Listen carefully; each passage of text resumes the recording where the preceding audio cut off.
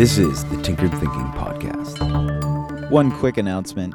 Tinkered Thinking has released its first book, The Lucilius Parables, Volume 1. As many will know, a short story is released every Sunday, and this book is an illustrated collection of the first 50 stories released on the podcast. An enormous amount of effort and love went into this project in order to bring it to life. If you want to check it out, go to tinkeredthinking.com/bookstore. Episode 895, Work of a Word. This episode is dedicated to John McWhorter, who is a linguist, a professor at Columbia University, the host of the Lexicon Valley podcast, and a veritable badass. As a word is slapped onto a greater variety of things, it loses power. At first, the relationship between the growth of the word and its power seems to have a linear relationship. As the word grows, so seems its power. And in the beginning, this may be the case, practically speaking. But if language fails to achieve a balance, the trajectory of growth designs and initiates its own symmetrical decay. But what does it mean for a word to have power? Each word here used operates in conjunction with others. In fact, these words, all words, rely on the networked family in which they exist to have any meaning or power at all. And that's exactly what power is for a word. The unit of power is meaning. Power here is an appropriate term in quite a literal way because the discussion revolves around the work a word can do. Power is literally defined as the amount of work achieved during a given unit of time.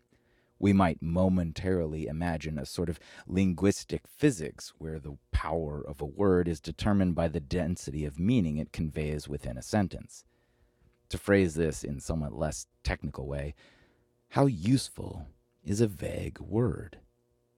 Let's zoom out even further. How useful, or rather frustrating, is it when someone speaks in vague and hazy language? Say you are speaking to a friend, or better yet, a lover, and neither person can decide what to do that evening, whether to go out for dinner or cook, and if out to dinner, where to go, what cuisine. We've all been there. That hazy cloud of possibilities easily becomes a possible source of infuriation. You decide. No, you decide. In the context of loved ones, the cause is usually altruistic. Each wants the other to be happy, so each is open to anything. And when paired, the good intentions resolve into an unproductive stalemate. How much easier is it when one party is very motivated to try and make Thai curry? Everyone is happy because there's something specific on the table.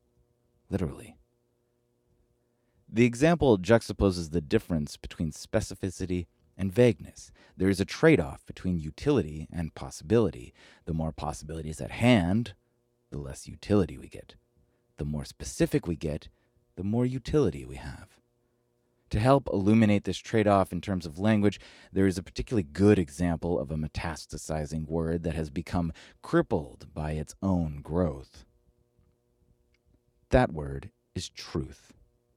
Truth used to have a definitive meaning.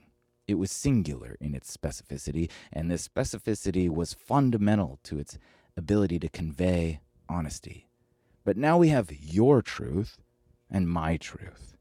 How exactly can two truths exist? Certainly, we've never had much of a problem with multiple truths, but this has always been in the sense that there are multiple aphorisms.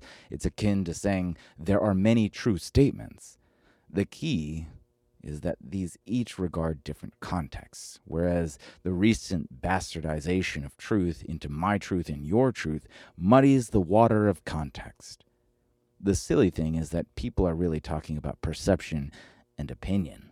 When people say my truth and your truth, they're really talking about their opinion. But as words go, opinion is a lackluster weakling, and truth carries a splendid and princely quality. In the absence of a well-founded opinion formed through rigorous thinking, the same opinion was simply branded with a better-sounding name, truth. The trade-off, of course, is that the word truth begins to lose its power as it is applied to more and more opinions, and soon enough, it will mean as much and as little as the word opinion. And in the meantime, we lose out on the utility of an important word, leading to more confusion and misunderstanding. This has happened many times, and it continues to happen. Another example is the word special, perhaps as a byproduct of the ill-conceived self-esteem movement several decades hence. People began to see the word special as differential in an offensive way. The end result is trophies for participation, and as it's been aptly summed up many times, if everyone is special, then no one is special. Compare a word like truth or special to a word like orca, or better yet, mammal. Orca is a subset of the word mammal, and mammal defines the broadest ways that a whale is different from a crocodile. Orca and crocodile might seem more specific than the word mammal because they are subsets of the umbrella terms mammal and reptile, but the word mammal and reptile retain their own carefully regarded specificity. The relationship between all of these words is fairly solid, and the structure allows for meaning to retain its power. But if, for example, some brilliant new startup out of Silicon Valley decides to name their latest product Orca, suddenly the word composed of O, R, C, and A in that particular order loses just a little bit of its power. And the reason is because there is imaginably a sentence where someone uses the word orca, and the person listening to this sentence can't tell if the word refers to the animal or the tech company. The word has become a bit more vague. Returning to the word truth, we need only ask, how useful is truth if there are 8 billion different varieties of it?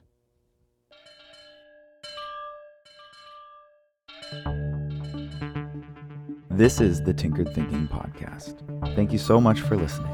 If you find the Tinkered Thinking Podcast valuable, there are many ways you can support it. You can review it on iTunes, you can share it on social media with your friends, you can blog about it or discuss it on your own podcast, or you can support it directly, and you can do this on the support page at tinkeredthinking.com. Both one-time support and monthly subscription support options are available.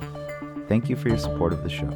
It's listeners like you that make all of this possible.